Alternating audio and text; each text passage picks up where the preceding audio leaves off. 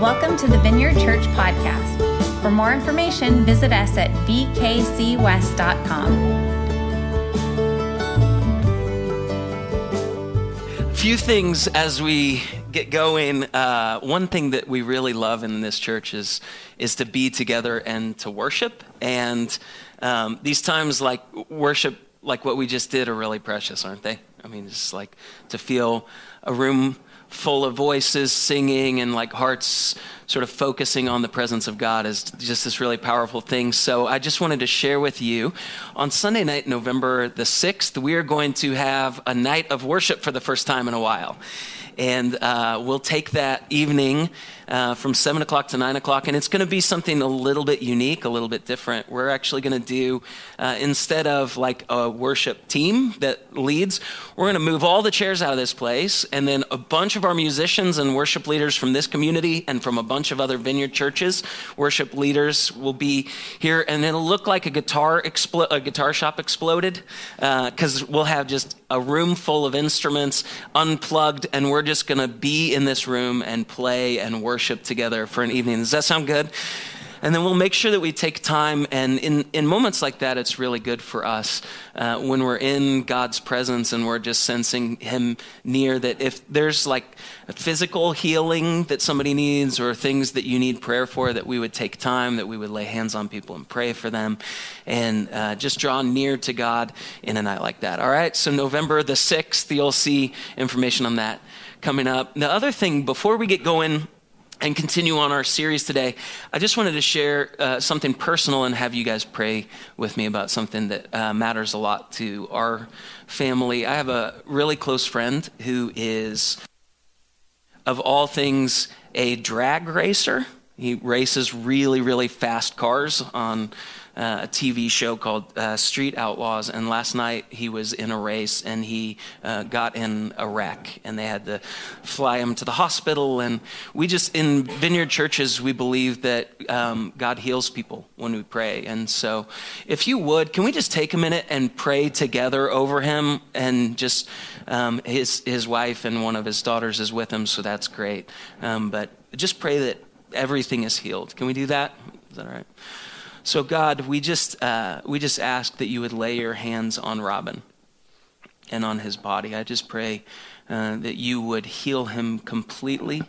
Jesus, we believe that you're the healer, and we've watched you do miraculous things, God, to heal people physically. And I just pray we just have faith in this place that if you want to, you can lay your hands on him, you can heal his body completely, God, and there will be no lasting damage to him. So God, we place him in your hands and in your care. We thank you for his life and for the faith that he has in you. And I just pray that you would heal my friend. Amen. Amen. We're going to be, thanks for doing that, guys. That's been heavy on our hearts for the last evening. So we're going to continue on in this series on the Sermon on the Mount, the things that Jesus said and taught. And you remember we started this several weeks back. Jesus is speaking to people about the kingdom of God. We started off by looking at this kingdom of God that Jesus comes and speaks about is upside down from all of the other kingdoms. It's like the meek will inherit the earth. The weak are strong. The poor are rich. It's like everything that we know about power and kingdoms is just flipped upside down in Jesus' view of the kingdom that he has come to bring. And we start to see that not only is this a kingdom that he's bringing, but that he invites people to live a life with him, and that through them, as salt and light in the world, that this kingdom would be moving into the lives of other people. And then Jesus starts to talk about these really practical things. I love the teachings of Jesus, the stories of Jesus, because they just talk about like the real stuff about what it is to be a human. He starts off by talking about anger and forgiveness. Anyone ever have anything that they needed to forgive? Yes? Anyone come across a person that hurt them?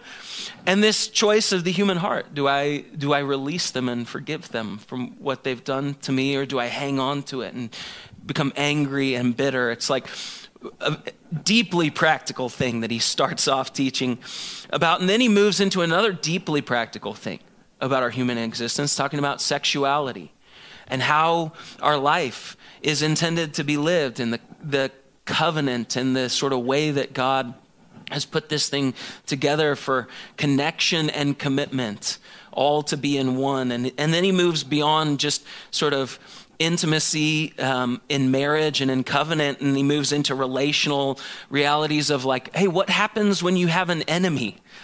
And of all things, he tells us, love them, which is that sounds upside down, right?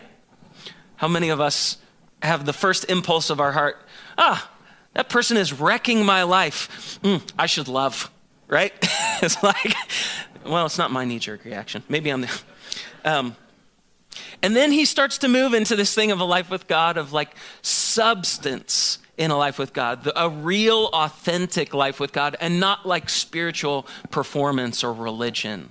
Not like fake, not the fake thing, but an actual, real substance in a life with God. And then he starts teaching how to pray, these prayers that sort of frame our world and our minds around God, who is actually a father, that we live in a relationship with God, that he takes care of our needs, that we can trust him, that he not only restores the relationship between us and him, but between us and other people, and he empowers us for the life that we're called to live. It's this powerful prayer that he teaches, sometimes referred to as the Lord's Prayer. And then he moves on to this thing that is kind of rare in our culture, honestly, of fasting. This idea of removing something from life to interrupt the rhythms and the pace of life, the things that we would naturally gravitate to remind ourselves, to sharpen our hearts and our minds around prayer and engaging with God. And this week, what is interesting about this week's passage is like he's been talking about these really, those are practical things, right? Like how to have a relationship with people, how to live our sexuality, how to engage in a life of prayer in a spiritual world. Those are all deeply like day in and day out things. And then it's like Jesus does this fascinating thing. He zooms out from this day-to-day thing to this like 10,000 foot view. And all of a sudden he starts talking about living a life with eternal significance. Things like living a life that will matter not just while we're on the planet, but beyond when we're on the planet. And the teachings that Jesus gives that we'll look at today are even rooted in our stuff. It's the teachings of Jesus that cause us to say things at funerals like, yeah, you don't really see hearses with U-Hauls behind them, right? Like your stuff doesn't go with you, or like you can't take it with you. Those kinds of things, like folk sayings that people say, many of them sort of emerge from these teachings that Jesus has. And here's an interesting thing that I've just noticed as we're thinking about eternity. We're thinking about life beyond today.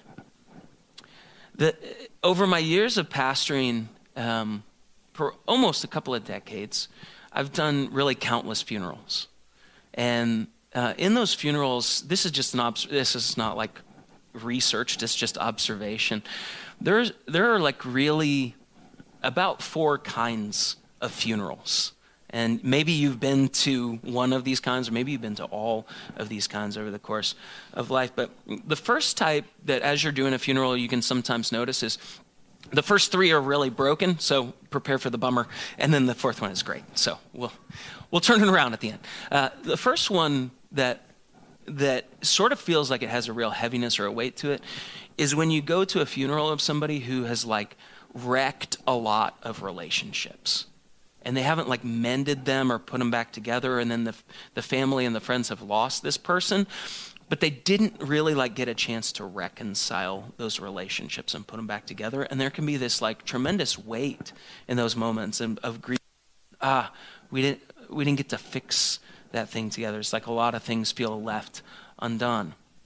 There's another kind of funeral that I've observed, which is like where the person was incredibly successful and they accumulated a lot of stuff and they did a lot of impressive things, but they were like really absent relationally from the people in their life. And so the people who are like showing up to the funeral like are having all these conversations, and it's usually like sort of vague rumblings, people saying things behind the scenes where they're like, oh yeah, well, can you tell that guy's trying to get the the lake house for the inheritance. It's like the people that are in the family are talking about like, not the loss of the person who they had this deep relationship with. They're actually talking about like angling to divide up the stuff. Have you ever seen something like that when somebody's passed away and just gone, oh, that just feels really off? There's this other kind of heavy type of a funeral where the person who has passed away and their family members, like none of them really have encountered a life of faith or a life with God. And so they're in this process of grieving someone they've lost, but they don't necessarily have this hope of a life after this life. And that can feel incredibly heavy or weighty. But then there's this other kind of funeral. And maybe you've been to one of these where like the person who passed away had this real legacy of love and relationship, and they had a life with God. And all of the people that are there like just have this hope in them that's tremendous. And they have a hope for this person. Here's some of the markers of those types of relational dynamics that happen at those kinds of funerals where the person has lived a life with God and left a legacy of love. Here's some of the things that you will notice. It's like you'll find in the same, like the lobby of the thing, there's people who are crying and there's people who are like laughing loud. And both things feel like they're appropriate. Both things feel like they belong, right? Or you might notice this, that people start telling stories of like, my life was so significantly different because of the way that God used this person in my world. Or they might talk about missing them, but there's this thing about the way that they miss them, which is like, yeah, but this is not the end. There's going to be some years that we're apart, but we will see them again. There's this deep well of hope. And then even at times in these settings where somebody's lived a life with God and their treasure was the kingdom, and they lived this legacy of love in relationships, that people will even at times be envious of them because they're like, yeah, that person took their last breath on this side, and then they took their first breath in the presence of the God that loved them, and they knew that God loved them. And that's where they are now. And their suffering and their pain is over, and they're with Jesus. And there's this hope in those moments. I had recently, like within this last year in my own life, my grandmother on my father's side passed away in her 90s. She'd been living in a nursing home with my grandfather. He sort of like cowboyed up for the funeral. And then he went back, and within a week, he passed away as well in his 90s. And the interesting thing about their life is they'd been missionaries and pastors. They lived a life of love and relationship. And my grandfather had even been a seminary professor at one point in his life. Their life was oriented around the kingdom. And the funny thing is, like, there was no reason to have like conversations about who got stuff, because there was like no stuff, right? But you know what they left was this legacy of like there were picture after picture and story after story of people who found a life with God because of the way that my grandparents had loved them. It was like this beautiful reorienting moment. And the funny thing for many of us who have a life with God is that many times it's only when we've lost someone that we take time to think about eternity and things of eternal significance, right? It's in those moments. But the interesting thing that Jesus does is he talks about all these day-to-day realities of how to live a fully human life. And then he moves from that into this like big picture. Nobody's passed away, but it's time to talk about eternity. It's time to talk about things that last and things that don't. And so that's what we're going to do today. We're going to look at this passage about Jesus talking about orienting life in a way that matters not just for today and not just for tomorrow, but for eternity. Matthew chapter 6 is where we're going to be. Verse 19, I'm going to read this passage of Jesus. He says this about money and possessions. He says, "Do not store up treasures here on earth, where moths eat them and rust destroys them, where thieves break in and steal. Store up for yourselves treasures in heaven, where moths and rust cannot destroy and thieves cannot break in and steal. Wherever your treasure is, there the desires of your heart will be also. Then he goes on to say this, your eye is like the lamp that provides light to your body. And when your eye is healthy, your body will be filled with light. But when your eye is unhealthy, your whole body is filled with darkness. And if the light you think you have is actually darkness, how deep that darkness is. Then he goes on to say something really challenging for us living in a Western world where we have lots of stuff, right? No one can serve two masters. You will hate one and love the other. You will be devoted to one and despise the other. And then he just goes ahead and comes right out with it.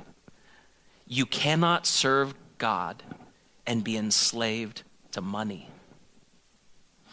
It's interesting, there's these movements that Jesus takes us on in this passage. The first is this sort of, he just acknowledges the temporary nature of money and stuff. Have you guys ever, finish this phrase for me. How many people have ever owned a home? I'm curious. Anyone in this room owned a home? Okay, finish this phrase for me. Something breaks in your house and you say, the joys of home ownership. Everybody knows it. Because your crap's always breaking, right? I'm sorry. Because your stuff's always breaking. We just had our main sewer line back up this week. I changed baby diapers and now I'm dealing with this, right? My whole life is dealing with feces. Jesus just acknowledges this. Here's the deal. There's the cost of when you're thinking of buying stuff and what to do with money, there's the cost of the stuff you buy, but that's not the actual cost of it, is it? Those of us who have bought stuff. There's also the time that it takes to keep the thing up. And there's the money that it takes to keep the thing up. And if the thing is nice enough, you get to pay taxes on it every year too, right? It's like the cost of owning stuff is not just the cost of getting the stuff. And Jesus acknowledges this. He says, hey, have you noticed stuff breaks? If you have something of worth, it rusts. If you have some clothes, they seem to get tattered, right? I was made fun of this week because I keep my phone in my front pocket of my pants, and there's always this outline in my front pocket of where my phone goes, and I'm like, I guess it's time for new pants. Like, nothing lasts. This is what Jesus is saying. It doesn't matter what it is. It all wears down. And even when you have something and it's in good working order, he goes, oh, it's not just that it breaks down, but have you noticed sometimes the stuff you have, it can just go away. It can just be taken. Has anyone ever had their 401k sitting in the spot where you felt good about it, and then miraculously, a bunch of it just wasn't anymore? Anybody? Or am I just a crummy investor? He goes, listen, even the stuff that you have, sometimes it goes away, and the stuff that you do have you noticed that it doesn't last? And then he makes this movement where he starts talking about, so listen, it's temporary. So let's talk about where your heart goes. He actually turns it to a matter of worship. He says this, where your treasure is, that's where your heart goes. And this is a profound thing for us living in the Western world, because yes, some of us have more wealth than others in this room. That's of course, that's the case.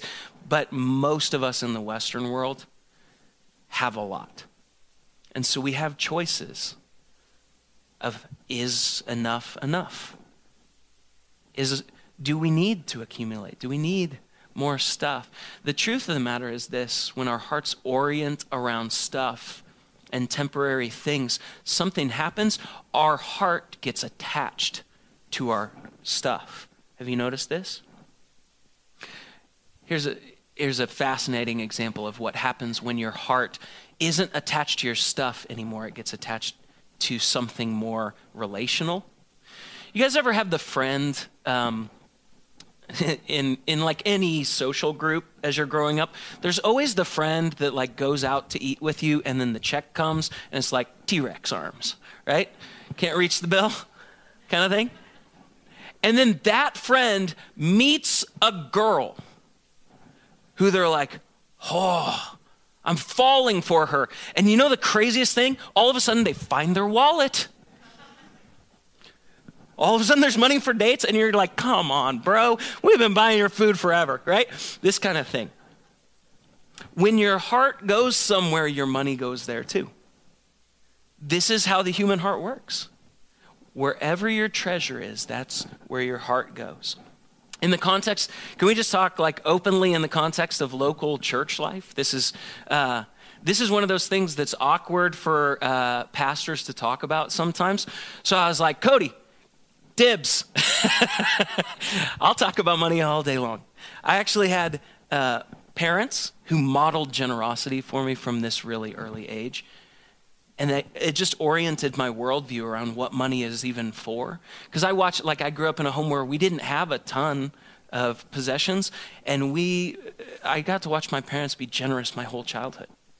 Even though there were people with a lot more, nobody was out generousing the family that I got to observe growing up. And it just oriented me in this way that let's just talk about generosity in our life and the role that it plays in community.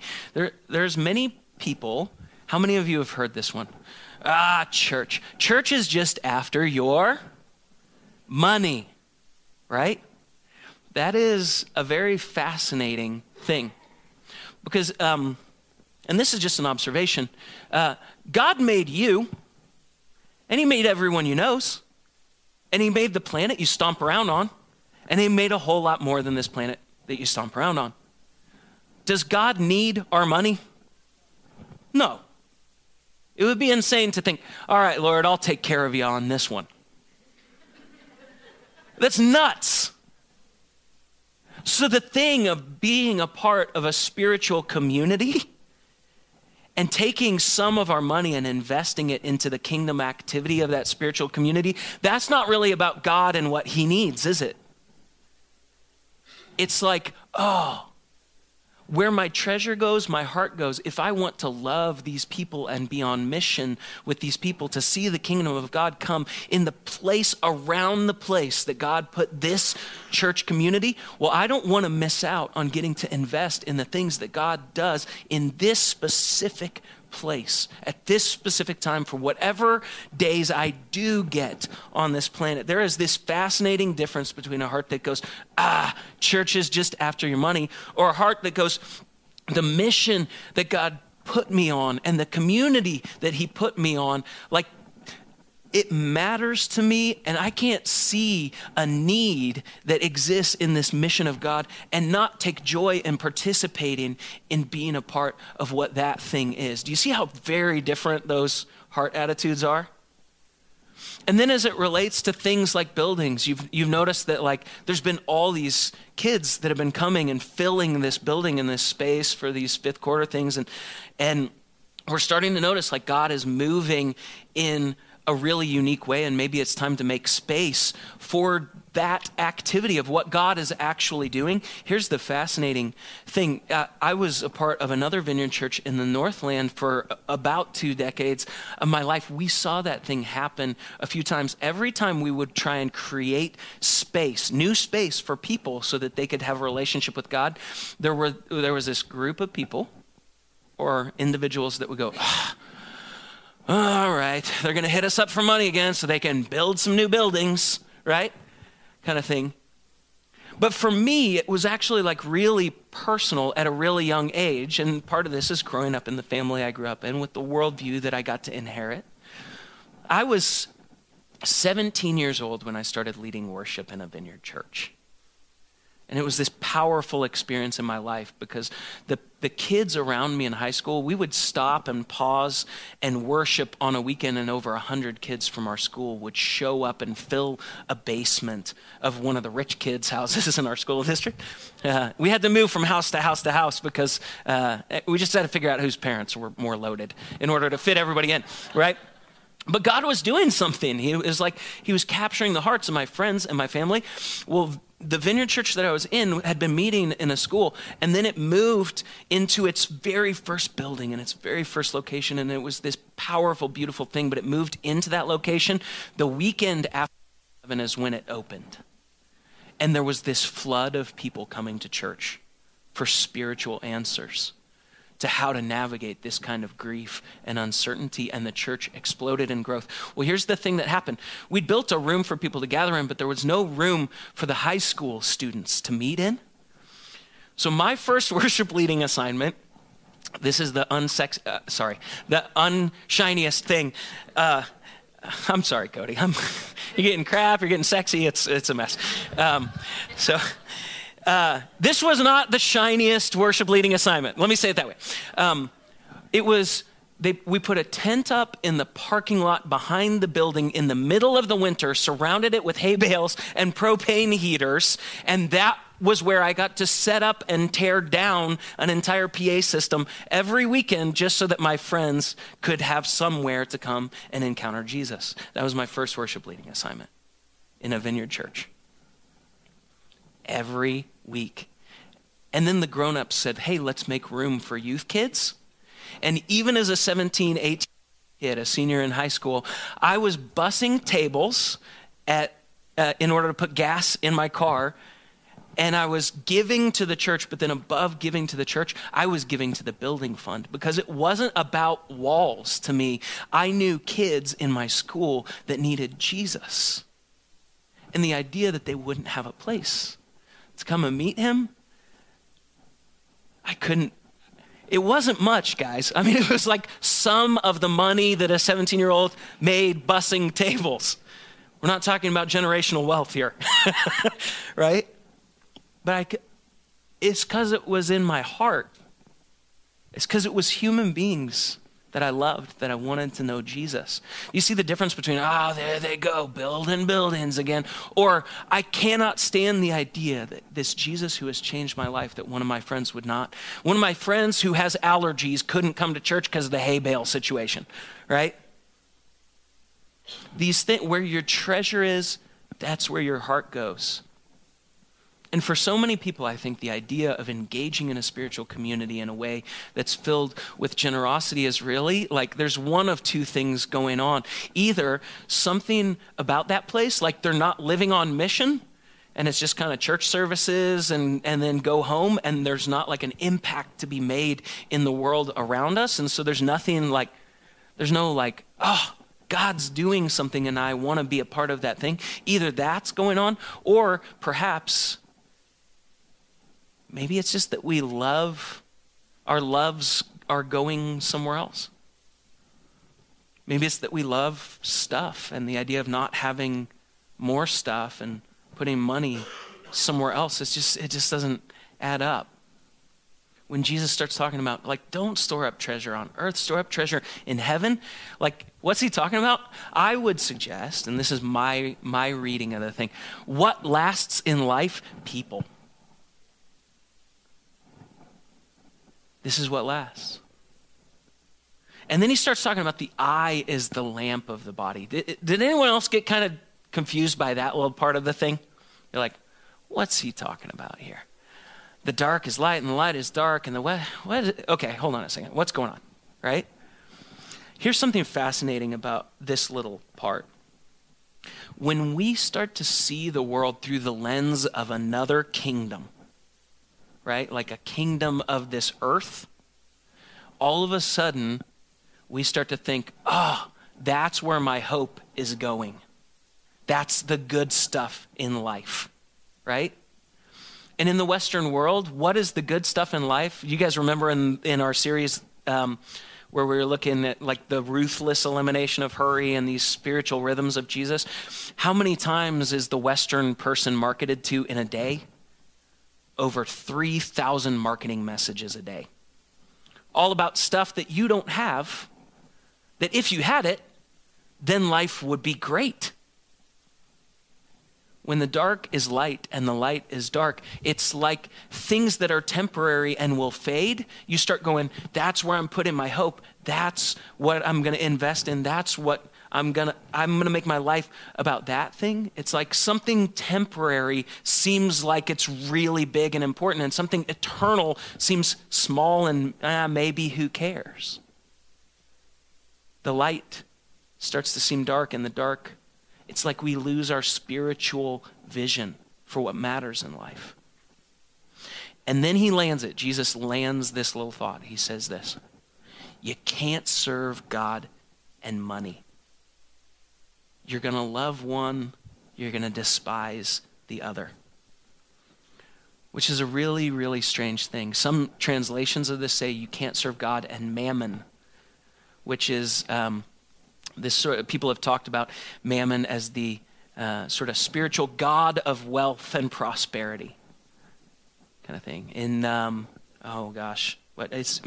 in Milton's book Paradise Lost, he's telling this story, and Mammon is a fallen angel. He's a character in it, a fallen angel who's more in love with the golden streets in heaven than he is with the king on the throne.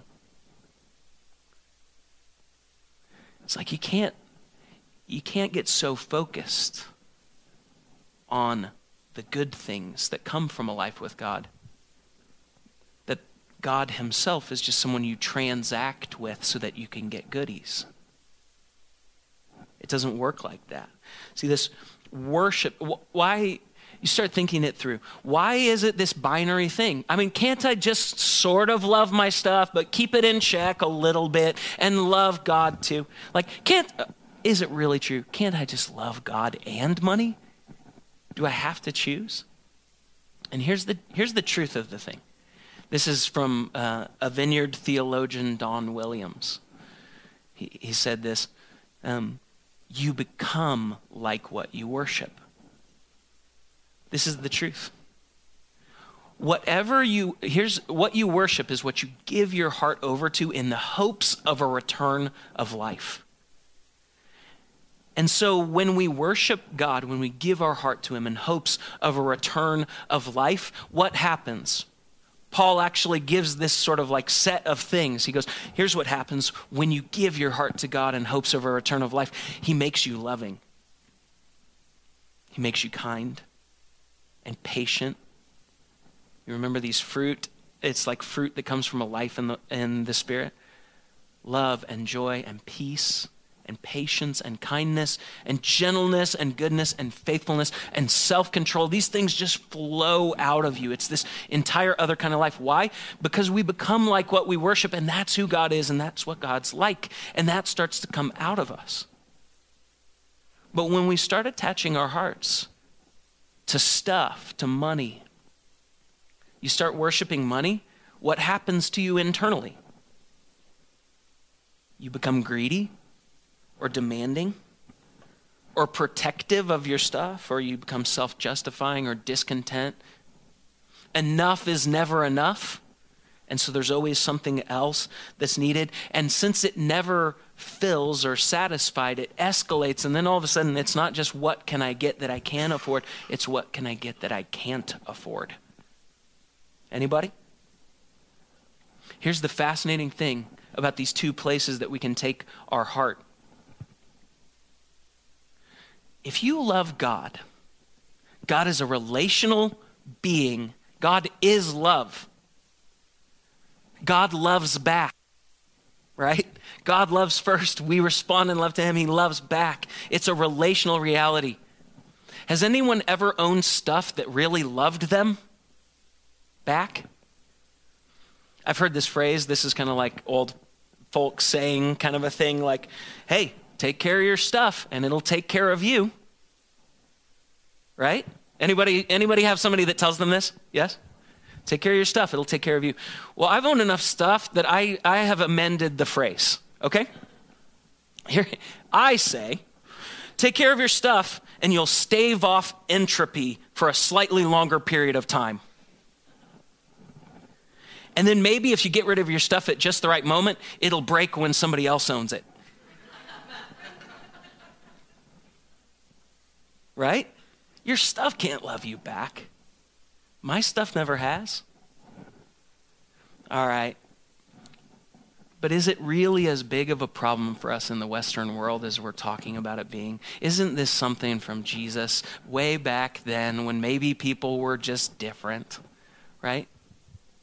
People these days, I mean, we have a lot, so we just don't even have to really think about it that much. It's just not even that much of a problem. Well, let me ask a few questions, just for your reflection on like the role that stuff plays in your world.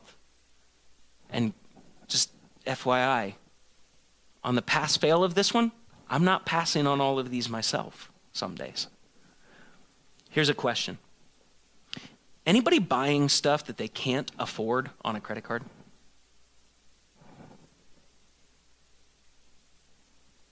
And did that stuff make you happy for very long? Here's another one.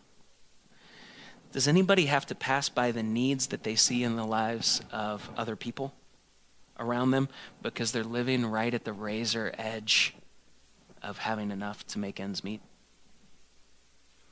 It's like, I got a raise. What are you going to do with that raise? Well, now I can get a big house. I got another raise. Well, now I can get an even bigger house. And we're always at this razor edge of incoming and outgoing. Here's another question. Anybody too strapped for cash to dream about like radical generosity? Or here's another one. This one will get us all, including me. Has anyone ever told themselves, maybe in another season of life when I have a little more, then I can start serving God with my money? Anybody? Come on. I've thought it. Things are tight. But if I had more, then I could, you know what the litmus test is for what you would do with more? What you do with what you have now. However you steward whatever you have now is how you will steward more. I watched it growing up in a family where there wasn't a lot and generosity was free-flowing. And I've watched people that have got more and more and more and keep it. It's a matter of the heart, right? Whatever we do with what we have is what we would do if we had more. So here's a fascinating thing about Jesus. If something really matters to Jesus, he doesn't just say it once. Have you noticed this? Have you ever read the Gospels and gone, he keeps bringing this up. And then he's telling more stories and more stories. And more. This time he's just telling us straight out, but this time he's telling us in a parable or a story. And then he tells it in a different kind of parable and story. I'm starting to think that God might care about this, right? It's for people who are dense like me, it's a gift, the repetition. We're going to look at 3 stories that Jesus tells as it relates to our stuff, because sometimes stories are this beautiful way of us finding ourselves in the story of God that he's been telling. The first is a parable of seeds. It's found in Luke chapter 8, and we're going to start at verse 11. Here's the thing. Jesus has been telling this story about a farmer who goes out and sows seeds in a field, and some of the seeds fall on a certain kind of soil, some fall on another kind of soil, some fall in another kind of soil. All those seeds don't really make it, and then the seeds that fall like on the good ground, those seeds put down roots and grow a harvest of 100 times more. And after he gets done telling this story, his disciples go, hey, you're gonna need to unpack that one for us. That one felt like it went, right? And so he says this in verse 11. Here is the meaning of the parable. The seeds that were sown are God's word. And the seeds that fell on the footpath represent those who hear the message, only to have the devil come and take it away from their hearts to prevent them from believing and being saved. The seeds on the rocky soil represent those who hear the message and receive it with joy. But since they don't have deep roots, they believe for a while, and then they fall away when they face temptation. The seeds that fell among the thorns represent those who hear the message, but all too quickly the message is crowded out by, and pay attention to this, it's crowded out by cares and riches and pleasures of life. We're going to spend a little bit on it. And so they never grow to maturity. And the seeds that fell on good soil represent honest, good-hearted people who hear God's word and cling to it and patiently produce a harvest. This is the meaning of the story that Jesus tells. He's like, listen, as it relates to people hearing about a life with me and whether or not they step into that life, yes, there is spiritual warfare dynamics. We live in a world with an enemy who loves to steal and kill and destroy. That's a part of what happens. But also, he goes on and says this, there's temptation to live in other kingdoms, right? To have other idols, other love, marketed to 3,000 times or more a day to attach our heart to one of these loves, something that will return life to me. And then the third thing he talks about, this soil where it grows for a little bit, but then it gets, this life with God gets choked out. What does it get choked out by? Worries and riches and pleasures. Here's the interesting thing. Worries, here's the impulse under worries. I am the one that takes care of me. This is the story we tell ourselves. Have you noticed in America, we love the story about bootstraps? I came from nothing and I made myself into something, right? I'm the one that takes care of me. That's that impulse that crowds out the kingdom of God. It is hard to have a savior when you're pretty sure you can save you, right? Worries and riches, here's riches. I'm the one that makes me successful. I'm the one that proves that I was a success in life. And pleasures, here's the story underneath the story of pleasures, is if I'm going to live a life where my desires and my needs are fulfilled, I'm going to have to be the one that takes care of it. Can you see how challenging it would be to live in a relationship with a generous God who only wants our hearts, who wants us to live a life with him, if we thought, no, I'm taking care of me. Also, I'm fulfilling me. And also, I'm the one that proves whether my life mattered. Can you see how challenging it would be for love to form between our heart and God if we were busy being the one in control? See, here's the thing that's fascinating about God's economy. I love that Cody talked about this last week. In a life with God, where we take all of what we have, our treasures, and we place them in God's hands and we trust him, and we take us and we place us into relationship with God. The fascinating thing is God is the treasure that we get. But God is a good and generous God. And the fascinating thing is this. He's not like a vending machine where you go, A7, dispense, Ford F-150, right? And even though sometimes we get more prayerful when the car breaks down. I get it. I've done it, right? He's not the vending machine. He's like the good dad that knows how to give good gifts. And if you're close and in a relationship with him, it is just true that he takes care of things. Here's the thing. Brooke and I, since I was a child, I've always tithed and looked for ways to invest money in the kingdom. When Brooke and I got married, this is how we've navigated our finances, right? Is like we give to the life of a local church community and we look for ways to be generous to other people. Can I tell you the funny thing about living in that rhythm of learning to trust God? It's not linear, right? I would love to say, since I'm doing those things and have been for all these years, I'm great at trusting God to meet my needs. Can I tell you the first thing that I do every time something breaks or every time I need something new? I try to figure out how to make it happen. It's insane.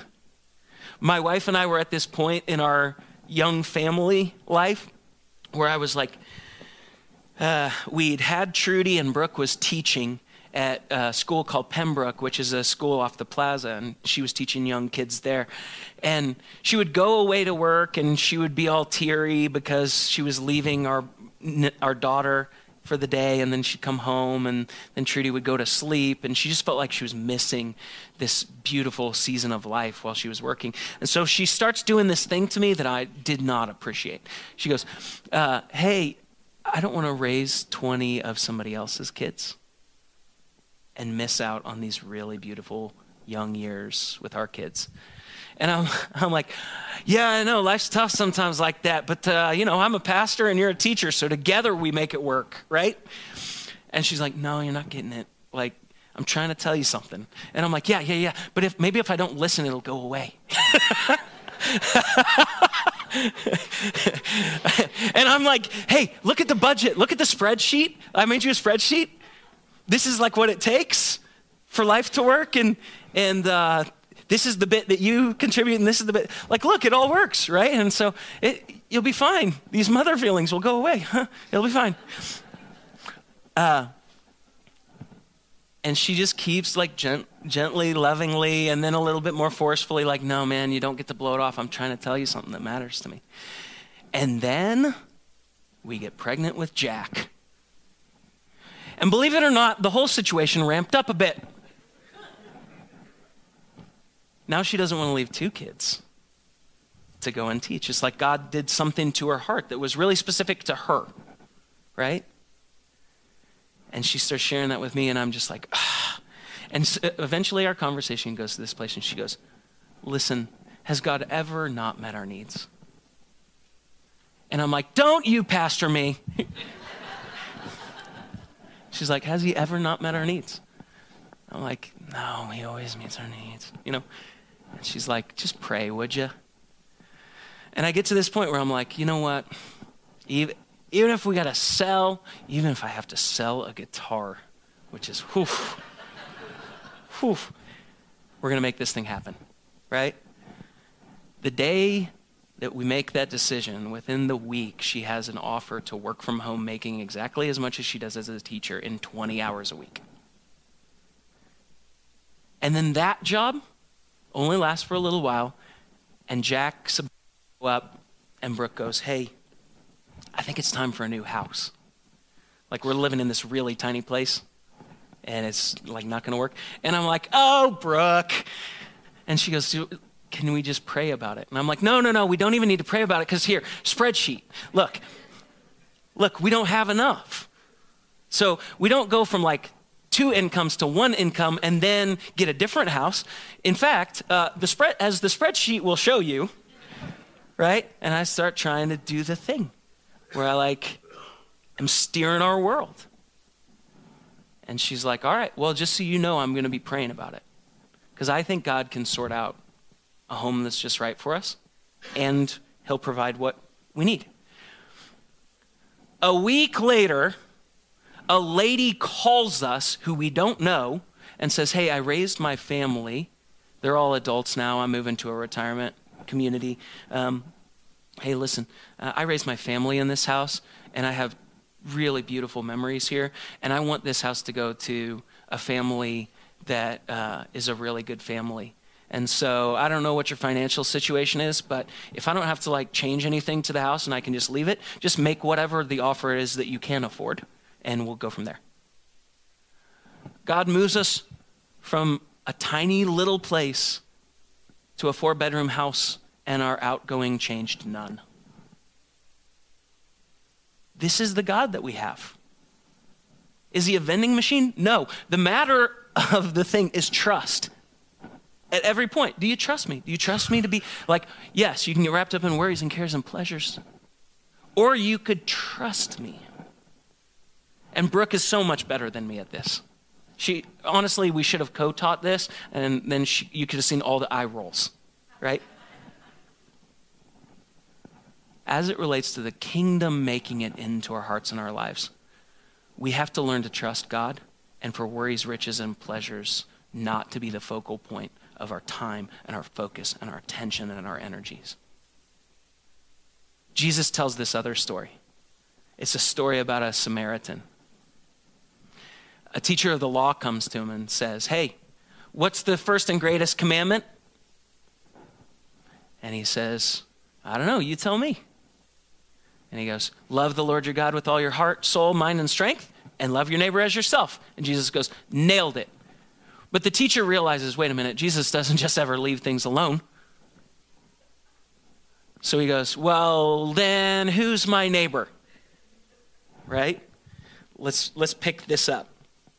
Verse 30, Luke 10, verse 30. Jesus replied to him with a story.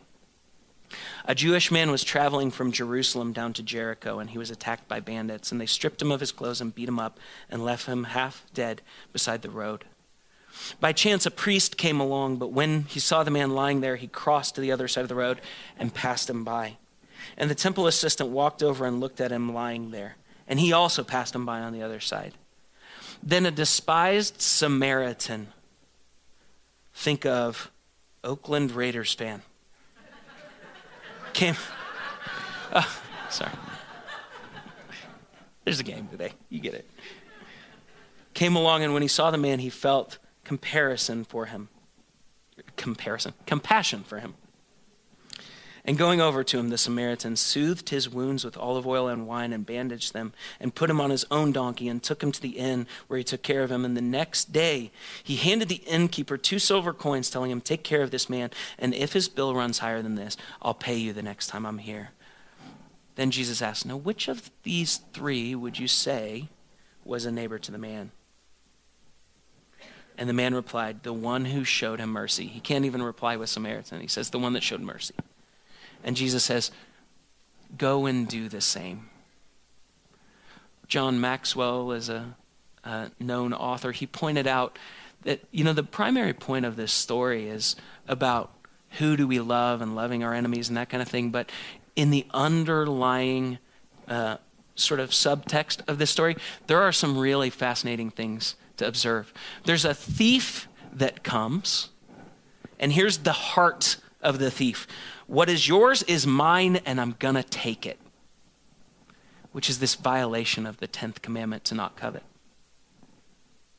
And then the religious leaders who go by, you notice they walk by on the other side of the road? Here's the heart attitude of that. What's mine is mine. I'm going to keep it. I got my own world going on. I can't be bothered with you and yours. And then the Samaritan actually shows the last 2 heart attitudes. First, we see his heart moves this way. What's mine is yours, and I'm going to give it. He uses what he has to care for the man. And then here's the last heart attitude that we see. What's mine has never really been mine. I'm just here to manage it. You notice he gives everything he's got to take care of the man, and he goes, if everything I've got isn't enough, give it time, I'll get more, and you can have that too. It's not my stuff. I'm just managing it. See the difference in those heart attitudes? The interesting thing about treasure is that it is a fiercely relational thing. Let's look at Matthew 25. This is the last. What time is it? I'm going to summarize this one for you. And then this is homework this week, because I'm just looking at the clock. Read this passage in Matthew 25 about the 3 servants and the time, talent, and treasure. And I'm just going to summarize it. There was a master who left 3 servants in charge of what belonged to him so he could go away on a journey. He gave one 3 talents. He gave one 2 talents. He gave one 1 talent.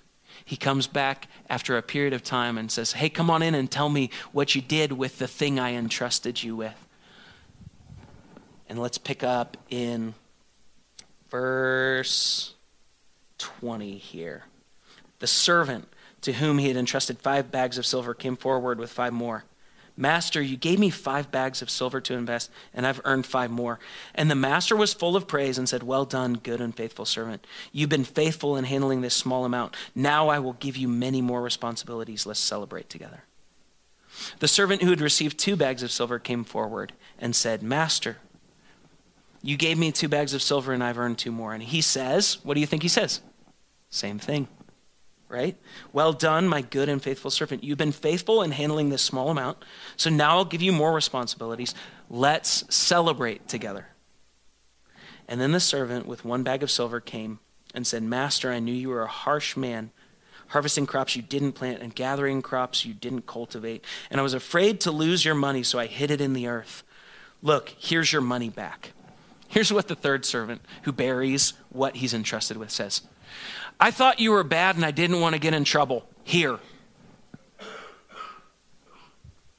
That's not a statement about how the world works even. It's a statement about who the master is. See how personal that is?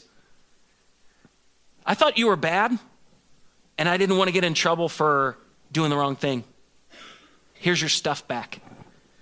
To which the master replies, you wicked, lazy servant. If you knew that I harvested crops and I didn't plant and gathered crops I didn't cultivate, why didn't you at least deposit my money in a bank? At least I could have got some interest on it. And he goes, you didn't even do the minimum safe thing that you could have done.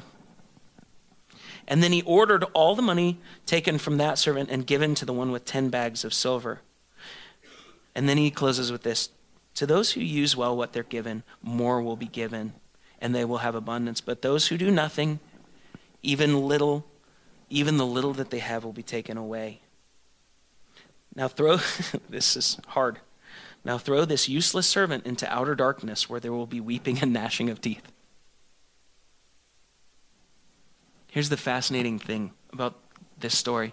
The one who sees everything as God's and invests it gets, well done, good and faithful servant. Come and celebrate with me. We've got relationship. The one that has two, same thing. The one that did not believe that God was good and that his heart could be trusted and tried to manage the thing on his own, he experiences sorrow and relational distance in the end. And this is the crucial question of our heart as it relates to our stuff and God, is do we believe he's good? Do we believe that everything we have is his anyway? And that we're not owners, we're stewards. Let's take a minute and pray. I think there's some things God would like to do.